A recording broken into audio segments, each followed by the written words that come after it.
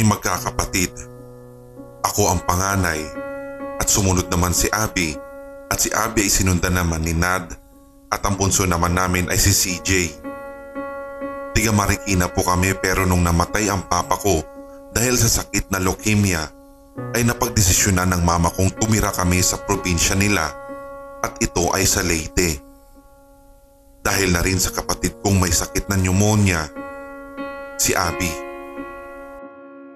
April 2004 nang umuwi kami ng lalawigan ng Leyte. Natuwa naman kami dahil bumubuti ang lagay ni Abby dahil na rin siguro sa sariwang pagkain at sariwang hangin sa probinsya. Akala namin ay okay na ang lahat.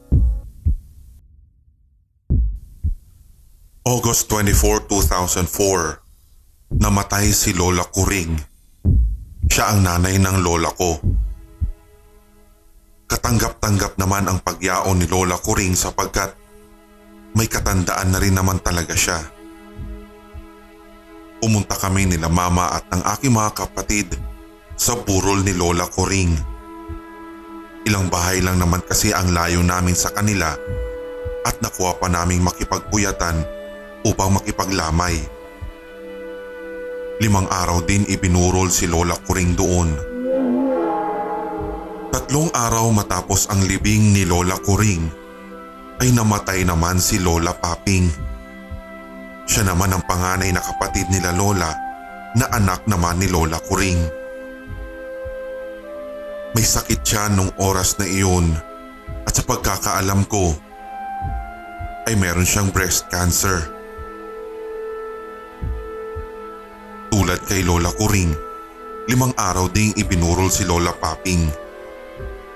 Nung huling gabi ng lamay ay kapansin-pansin na madami ang tao sa burol.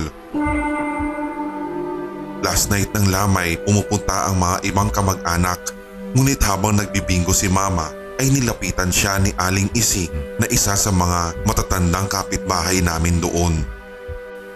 Wika ni Aling Ising, "Mary, bakit mo naman dinala pa rito si Abby? Alam mo namang masama yun, di ba? May sakit pa naman si Abby. Naku, pamahiin yan dito." "Ah, ganun po ba? Ay, pasensya na po. Hindi ko po kasi talaga alam yung kung ano mga bawal dito eh. Tsaka hindi ko kasi ako naniniwala din sa mga pamahiin. Eh, tingnan nyo naman po si Abby. Masigla naman po siya. Eh, parang wala nga po siyang sakit eh." "Mary, hindi naman sa nakikialam ha, pero hindi naman masama na sumunod minsan sa mga pamahiin. 2 beses na kayong namatayan ng kamag-anak ngayong taon. Sukob sa patay yan. Tapos may sakit pa si Abby. Di mo pwedeng sabihin na tuluyan na siyang magaling. Isinama mo pa dito sa burol. Mary, hindi kasi tinatakot pero iba lang kasi ang nag-iingat." Dali-dali kaming hinila ni mama pauwi kaming magkakapatid matapos ang pag-uusap nila ni Aling Ising. Kinabukasan nga ay siyang libing naman ni Lola Paping. Ilang araw lang ang lumipas, parang bumabalik ulit ang sakit ni Abby. Kapansin-pansin na tila nangihina ito at walang tigil ang pag-ubo.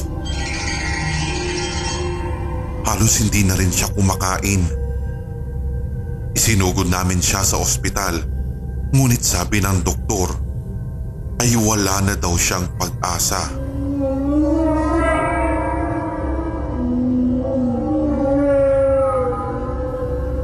May taning na ang buhay ng kapatid kong si Abby.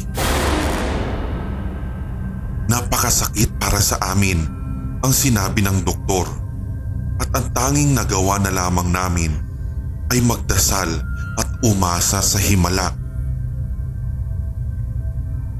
September 7, 2004, bandang alas 10:40 na ng gabi nang tuluyang binawi sa amin si Abby.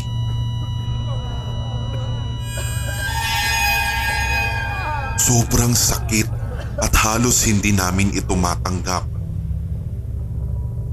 Sabihin ng isang kasalanan pero minsan kong sinisi si mama sa aking isipan kung bakit kasi hindi siya naniniwala sa pamahiin.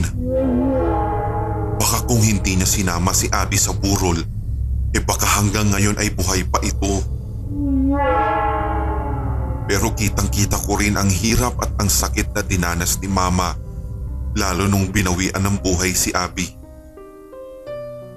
Narealize ko naman na walang may gusto sa nangyari. Kinabukasan ay inilibing agad si Abby. Pamahiin din kasi na dapat ilibing agad para wala nang sumunod at maputol ang sukob. Nang mga panahong iyon ay may sakit din kasi ang lolo ko. Kahit gustuhin man naming iburol pa sana si Abby ng ilang araw para makasama namin siya sa huling sandali, ay hindi na namin ginawa at bagkus ay naniwala kami sa pamahiin. Sa awa ng Diyos ay wala naman nang sumunod pagkatapos ng nangyari kay Abby.